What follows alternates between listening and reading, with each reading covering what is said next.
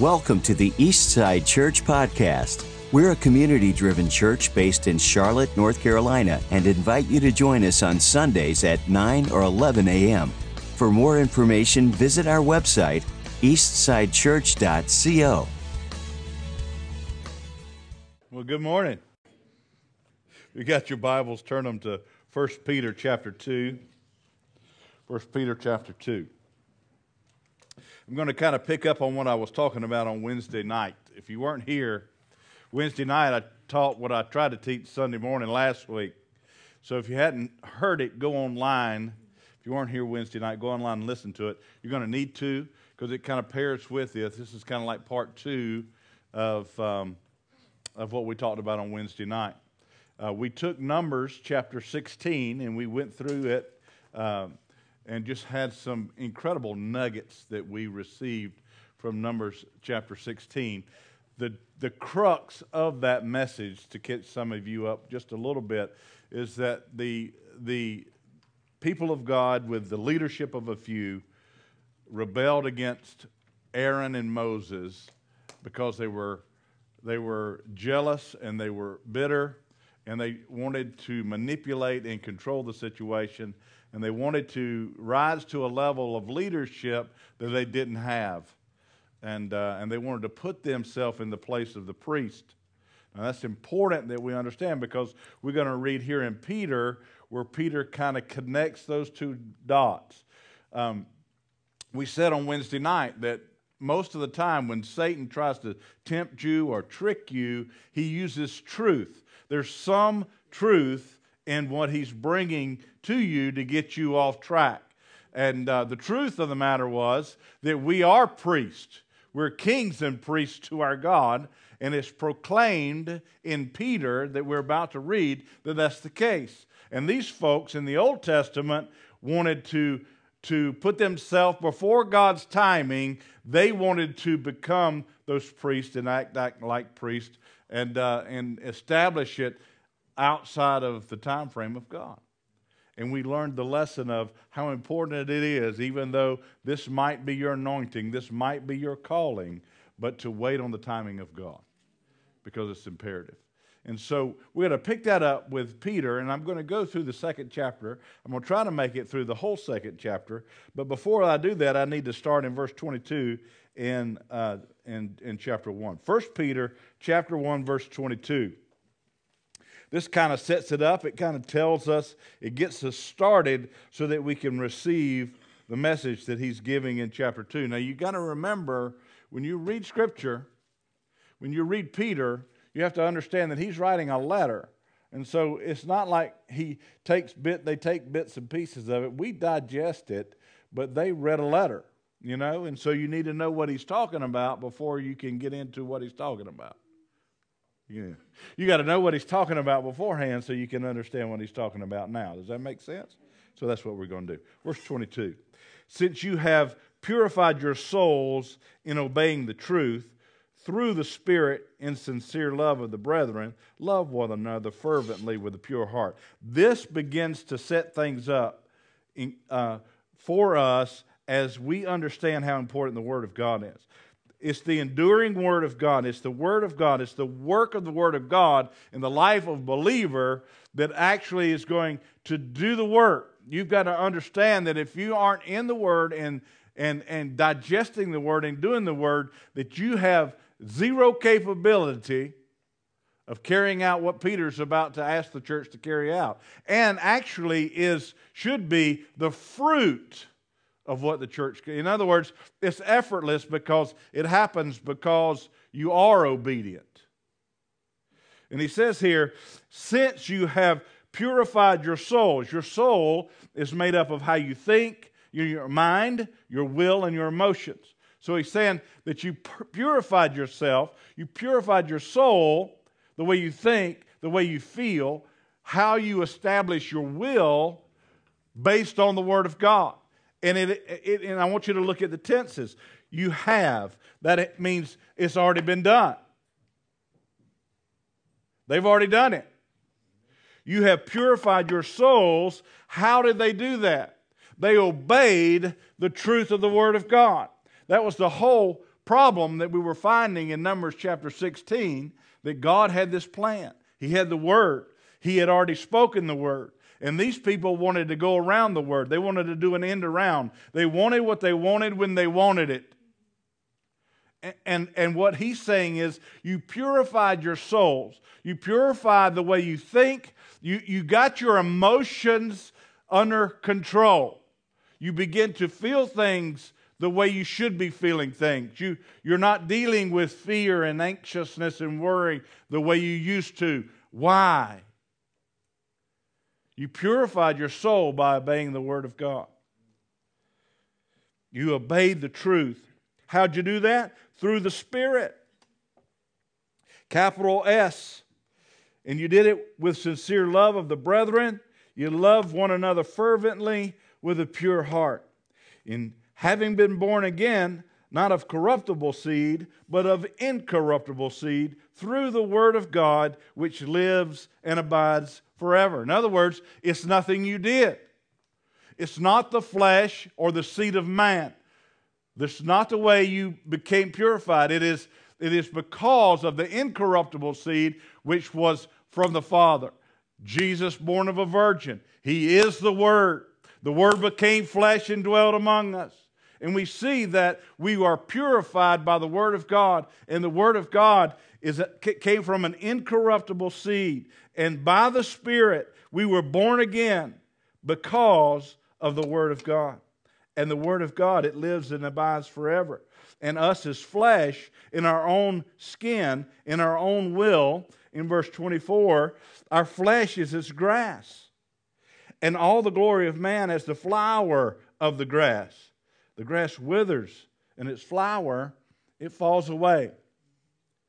But the word of the Lord, it endures forever. It endures forever. And so to set all this up, what he's saying is that you've been born again. You've been purified. And the reason you've been purified is because you are an obedient believer of the Word of God. You've got the Word of God in you. And because you've got the Word of God in you, and you bring that into alignment, into a marriage with the Spirit of God, where the Spirit of God reveals the truth about the Word of God and empowers you to obey the Word of God. And because you do that, your mind gets squared away. Your emotions get squared away. And you begin to love what God loves and hate what He hates. And you begin to do what God asks you to do and reject the things of the enemy. You identify the difference in the two, right? You begin to do the will of God. That sets everything up. And in this time where we really need to get a handle on authority, and we're going to be so challenged by that in the future with the elections coming up in November. And I'm going to give you what might not be a popular view in the evangelical realm today in America. But I'm going to give you the Word of God. And you're going to have to figure out what you're going to do with it. Because it's challenging. It's challenging in our thinking, and it's challenging in our action. And so Peter sets this whole chapter 2 up with this idea of being born again, being purified by the Word through the Spirit. And so now he says, now this is the Word which by the gospel was preached to you. In other words, he's going to validate, he's going to re-emphasize to you and me what was taught to them and what really made them pure and what they began to obey so that they could begin to walk rightly with God and so they could begin to be a witness of God. The title of the message today is Your Submission is Your Witness. Peter is really about to embark on helping us understand how important it is for us as believers to submit to authority. And in Numbers chapter 16, we see the consequences of the people of God when they don't submit to the ways and the will of God. Now, to set this up and begin to start talking about this authority and how we're to submit to it, we have to really understand and believe. And a lot of believers, they have a hard time with this. They have a hard time believing that evil men are put in authority by God. But they are. Scripture tells us that there is no authority that was not put in place by the Lord, and that He uses all authority to carry out His will. What is His will? Now you have to understand that God is not limited by time or space, right? And so He doesn't have this time frame that you have. You got maybe 81 years, 84 years, depending on how old you are. The life expectancy today is somewhere in that neighborhood, maybe 78 years, depending on how young you might be. So there is a life expectancy. God is not limited to your life expectancy. He is not thinking about that. What He is thinking about is the day then that He gets everything in place where He can say to His Son, go, rescue, redeem. The final day in which He comes back and He restores the earth the way He intended. That is God's time frame. That is God's will. And every authority that is in place is there to bring an end to history as we know it. That's the will of God. He's going to do that, and He's going to use all authority to bring things about to get that place where He says, go get them, Jesus. Y'all ready for that? I'm ready for that too. And so we have to understand that He's put all authority in place, and He's reiterating to us, this is the word that was preached to you. This is the word that purified you, changed you. This is the incorruptible seed. That you, because of who you are, because you've been born again, lay aside all, I've got all circled, all anger, all malice, all deceit, hypocrisy, envy, and all, again, I've got all evil speaking. As newborn babies desire, I've got desire circled in my Bible, the pure milk of the Word. Why? You need to desire the Word that you may grow. Thereby, if indeed you have tasted that the Lord is gracious. There's this place where if you really believe that the grace of God can transform you, there should be an appetite, a desire for the pure milk of the Word. Why? Because it is what transforms you. It is what feeds you. It is what brings about right thinking. And so there should be in you this desire to do the Word and to make sure that you are obedient to the Word, that you should desire the food of the Word of God and know that the Lord is gracious because you've tasted it. Now, this word gracious here is grace. He's gracious. That His power in you is enough. It can do the work of the Word. It can bring about the change needed in your life. It can bring about the change needed in the people that you love's life. If you begin to pray and pursue the Lord, and if you begin to pray the Word of God over them, that you believe that the Word of God is gracious towards them, it's this posture that you should desire this because you know that it's your only hope, the Word of God.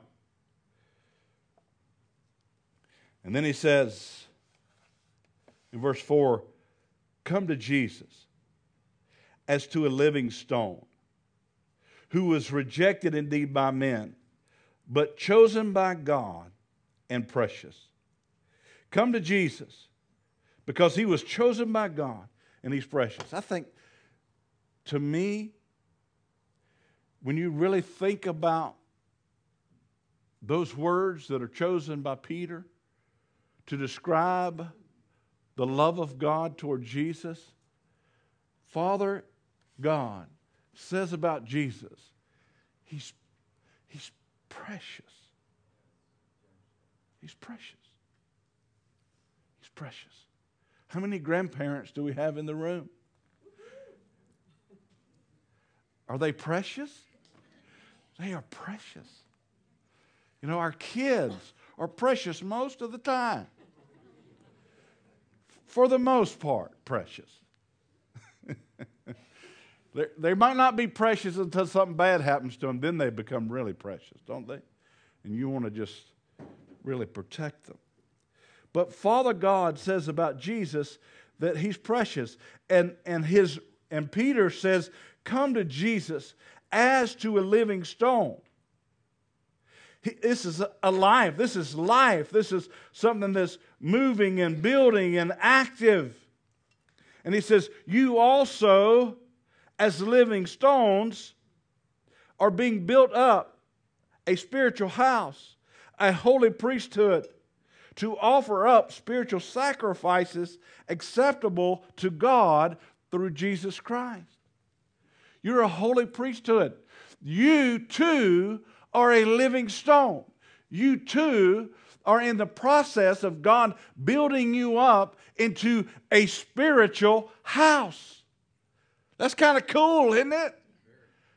I mean, he's saying to you, you come to Jesus, my precious one, as a living stone. You recognize that he has life and not death. And you also are the same as Jesus. That's neat to me. You too are a living stone.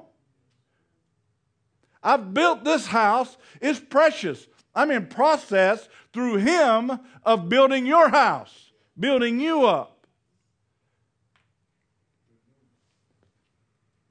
Precious. That you're a holy priesthood. That you bring sacrifices that are acceptable to God through Jesus Christ.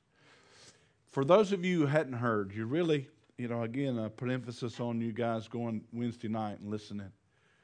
Because their desire, the church's desire, was to be priests. And it was just outside of God's timing. God had not provided the sacrifice so that there could be priests, because he knew that there was going to be a day that he made that sacrifice and they were brought in to the priesthood. The church was brought in to the priesthood. And that's what Peter is doing right here. He knows that the church before this day, before Jesus, had always lived in this place that they didn't have this ministry. And now this ministry was going to be opened up to them because of the work that Jesus did. And Peter is engrafting Paul. Paul writes most of the Bible, but not this one. Peter is engrafting us in to what God did and was going to do and what Satan tried to do the end around with in the desert. And so and then he says in verse 6, therefore it is also contained in the scripture, behold, I lay in Zion a chief cornerstone, elect, precious, and he who believes on him will by no means be put to shame. Therefore, to you who believe, he is precious. Who is precious? Jesus is precious. But to those who are disobedient, the stone which the builders rejected has become the chief cornerstone, and a stone of stumbling, and a rock of offense.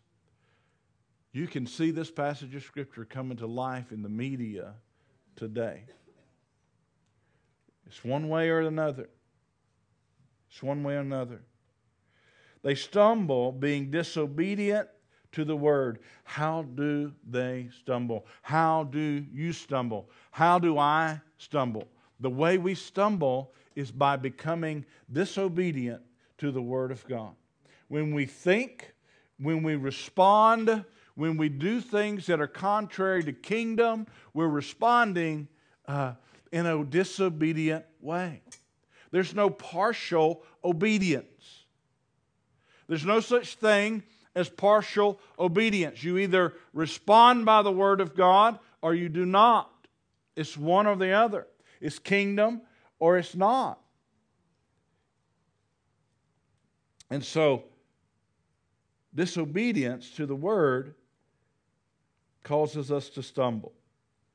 But then he says, but you and me, we are a chosen generation. We've been chosen by God. We've been picked out. Why were you picked out? Because God knows your heart. Is that predestination? I don't know. I know this. You were chosen, right? I could argue predestination. I can argue against it. I can argue both. But I know this. You were picked out by God. A chosen generation. For what? To be a royal priesthood. To be a holy nation. You were picked out to be His special child. A chosen person. A chosen people. That you were picked out with this, that you may proclaim the praises of Him who called you out of darkness and transferred you into light. And I just want y'all to know, Stephen read that passage of Scripture and had no idea that I was about to preach on it. I love it when God does that. That blows me away. And so what He does, He establishes you and says, this is who you are. This is what you were chosen to do this because you've been transferred. You were once, you were not a people, who once were not a people, but are now the people of God, who had not obtained mercy, but now you've attained mercy. In other words, he is talking about, if you understand this, exactly what we were talking about Wednesday in Numbers, that Israel was the church, but now he's grafting in the church brought in by Jesus Christ. Why? Because we obey the word, because we are looking at Jesus as the cornerstone, and He's the precious provision of God so that we could be born again. And we have been transferred from that darkness into light. We have obtained mercy from God. Do you remember on Wednesday night, if you weren't here, we talked about on Wednesday night that the plague began to break out on the 14,000 plus people.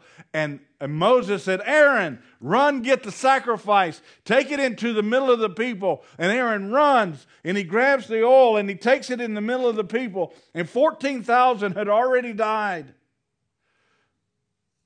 And where he brought the sacrifice in and made atonement for their sin, the plague stopped. And it's a picture of the cornerstone of Jesus Christ. And it said, it separated, it stopped, and He stopped, and He separated the living from the dead. He separated the living from the dead. You're alive in Christ. He's the cornerstone. He's precious. And you too are a precious stone being built up. And so then he goes on and starts to begin to tell us how to live. He says, beloved, I beg you. Look to the person next to you and say, I beg you. Peter begs you. As sojourners and pilgrims, abstain from fleshly lust, which war against the soul, which war against the way you think. The lust in your flesh wars against godly thinking. It wars against stable emotions. It wars against you choosing the will and the ways of God by obeying the word. Your flesh wants to rebel and do its own thing. Your flesh wants what it wants when it wants it. And it says right here, I beg you, as sojourners and pilgrims, abstain from fleshly lust which war against you. Now, I love this term. It's a great term, but I want you to really understand it because I think it makes a huge difference in our political climate. I just really want to talk to you about that right now because I think it's important. And this is the part that might not be popular with a lot of evangelical people, but I think it's biblically accurate. So I'm going to present it to you, and I'm going to ask you to weigh it. We are sojourners and pilgrims here And that means that we have no rights as citizens. This is not our home. Our home is kingdom. And as a citizen of the United States of America, I'm not a citizen if I'm a believer. And I don't have rights as a citizen.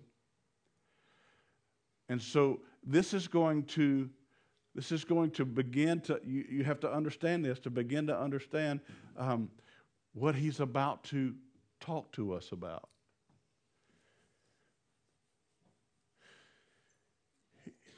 He's saying to you and me that the government is not the answer. This is not your government. This is not your citizenship. Your citizenship is kingdom. And here's the bent. There's a lot of evangelicals who want to manipulate and control those in office to get conservative Christian views established in government. There's a lot of control and manipulation, just like you saw in Numbers chapter 16. And I don't think that's the posture that we're about to see. I'm going to let you judge, but I don't think that's the posture we're about to see because we're not citizens here. And I don't think it's the answer. I don't think manipulation and control is the answer. I think that's Jezebel, regardless of how Christian, evangelical, conservative you put on it. You can paint the pig, but the pig is still a pig. You can put lipstick on it, but it's still a pig. I know I got a pig.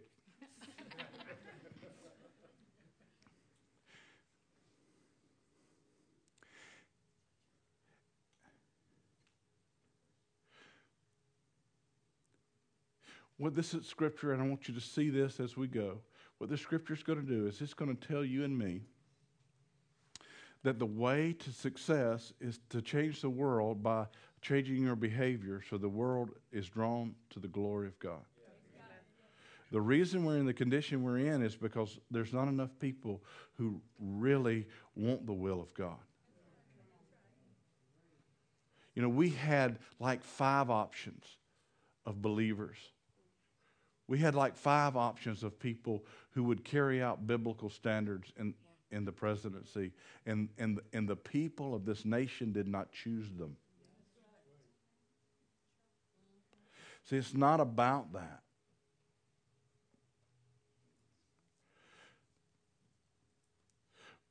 Because the manipulation and the control said they were unelectable.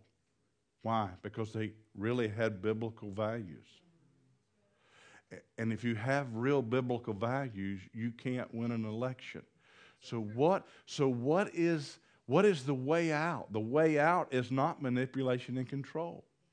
The way out is to be the kind of example that might change the status quo with the population across the board, so we'll actually vote somebody in who will legislate according to biblical standards. Right?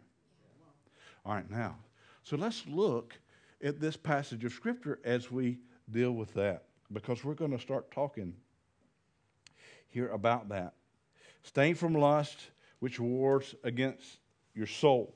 Having your conduct honorable among Gentiles. Has everything to do with how you act and not what you say. What you say is empty words if what you do isn't lined up with Scripture. Make sure your conduct is honorable among those who do not call themselves Christians. That's the Gentiles. Those who serve other gods. Those who are not part of the church.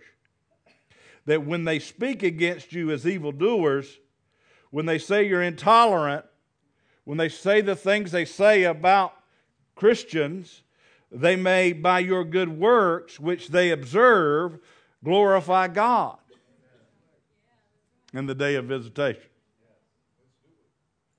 By the way you respond, by what you do, they will observe that and they will glorify God because they begin to choose His way because they see His way being good in your life. Therefore, by honoring people, by making sure that you observe the will and the words of God so that those that don't believe see you. Submit yourself to every ordinance of man. Circle that, underline that, put red marks around that. And let me give you several words that I think you need to circle. Therefore, submit yourself to every. Every would be something I might circle. Every ordinance of man. Why? For the Lord's sake. For the Lord's sake. Whether to the king as supreme, whether to the president, or to the governors, as to those who are sent by him for the punishment of evildoers and for the praise of those who do good. Why? Because this is the will of God, that by doing good you may put to silence the ignorance of foolish men. So it's not manipulation, it's not control, it's not a godly form of rebellion. It's actual behavior that's conducive to representation of the kingdom of God. And then it says, for this is the will of God, that you could turn and silence the ignorance of foolish men. As free, yet not using freedom as a cloak for vice, but as bondservants of God. What do? You honor all people. Circle that. Honor all people. Honor means to value greatly. Circle all people. For you conservative Republicans, you need to honor Hillary Clinton. For you liberal Democrats, you need to honor Donald Trump. That's tough, isn't it? Because they are people, I'm pretty sure. Pretty sure. It's challenging, is it not? How about those who wrong you?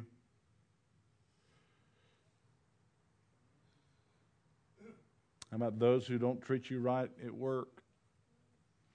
How about those who gossip against you or lie about you? Your call is to honor them so that they might see God. Honor people. Love the brotherhood. Fear God. Honor the king. Now, I want you to go back and I want you to circle in verse 13 the therefore.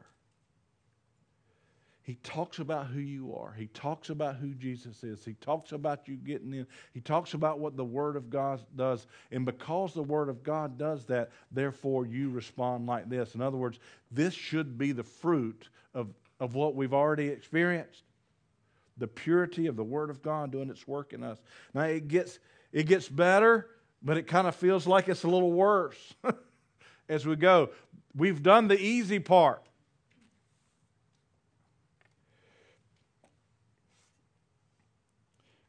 Love the brotherhood. Fear God. Honor the king. Servants, be submissive to your masters with all fear. Servants, slaves. In the culture, if you owed somebody money and you could not pay them back, you and your family would become servants to that household for 7 years.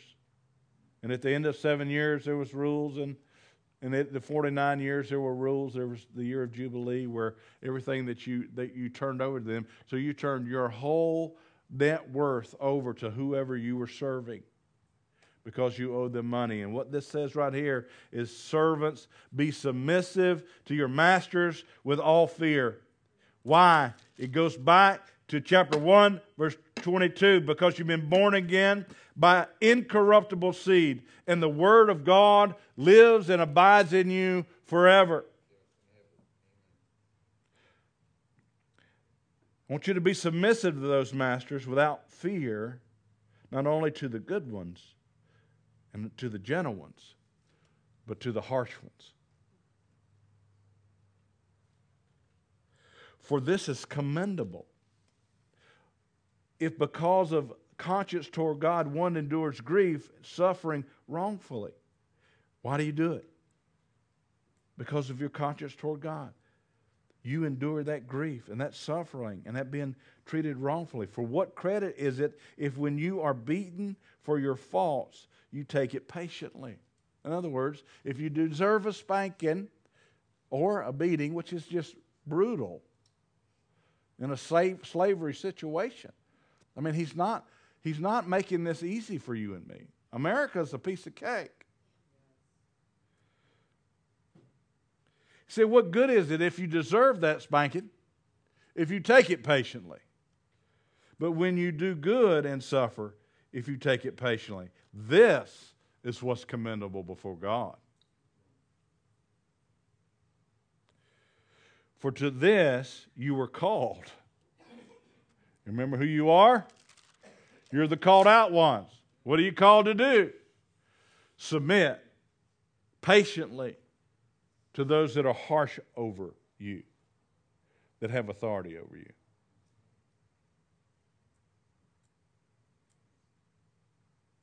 For to this you were called, because Christ also suffered for us, leaving us an example that we should follow in his steps. He was beaten. He was bruised. He died for our sin. He died. He was beaten without cause. Sinless. And his posture during that, Peter is saying, was our example of how to deal with those who are in authority over us.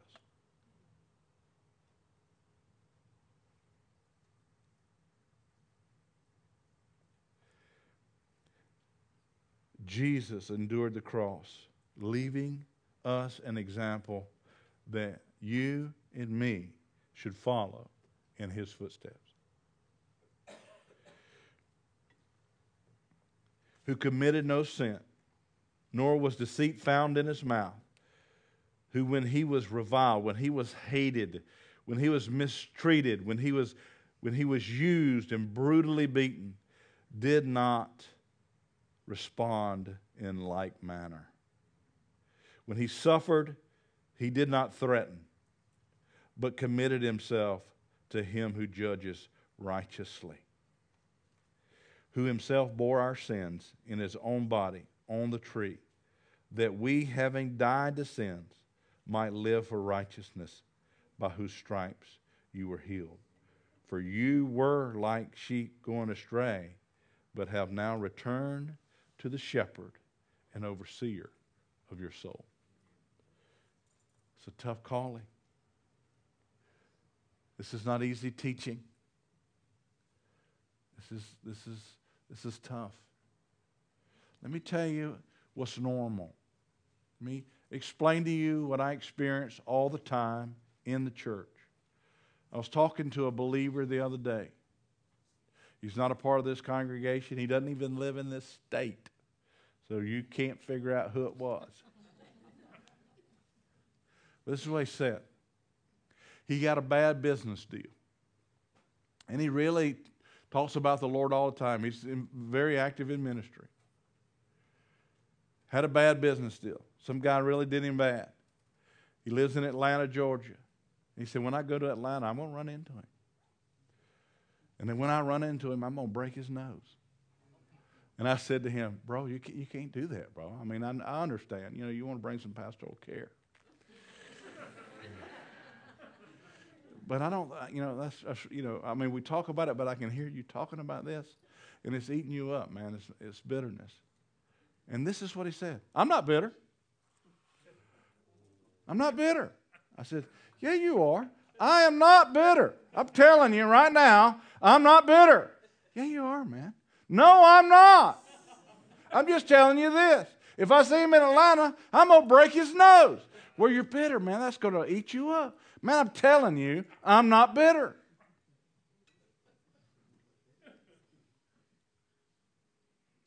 We do it all the time.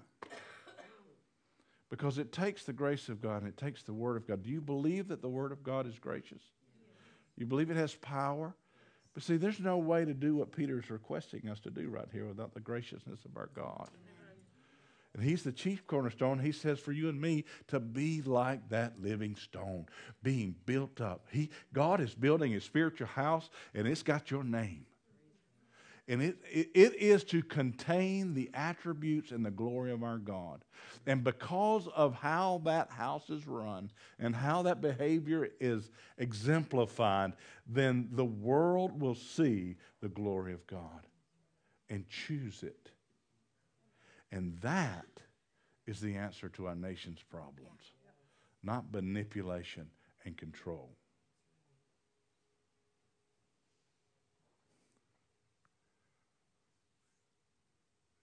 It just needs the church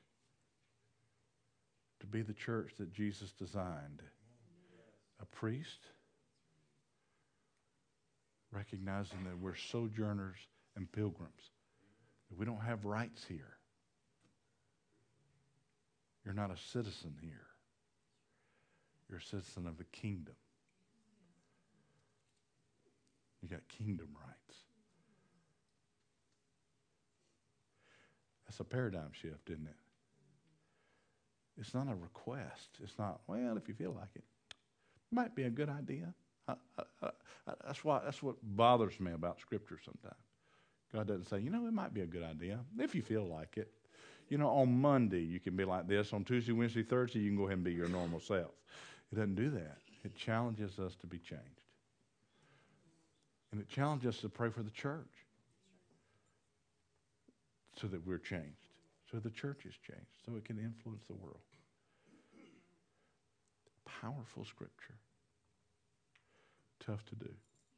So what are you going to do with this? You get two things that you can do.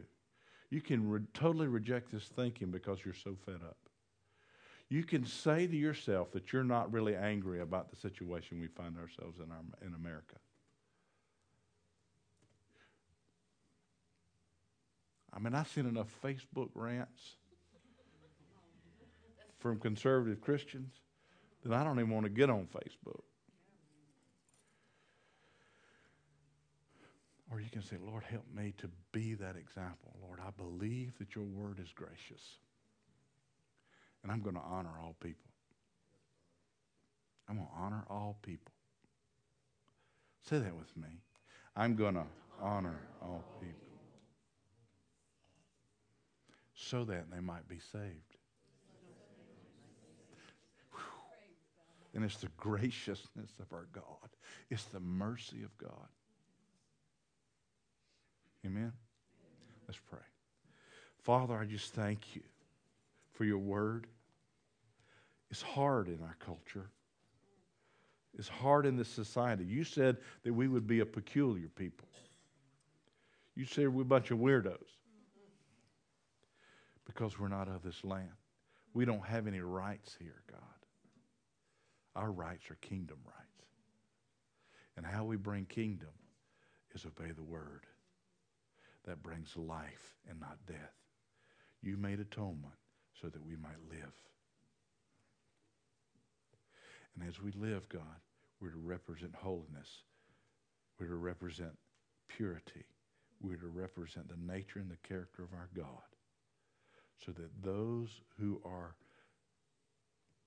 hate us and revile us might be saved.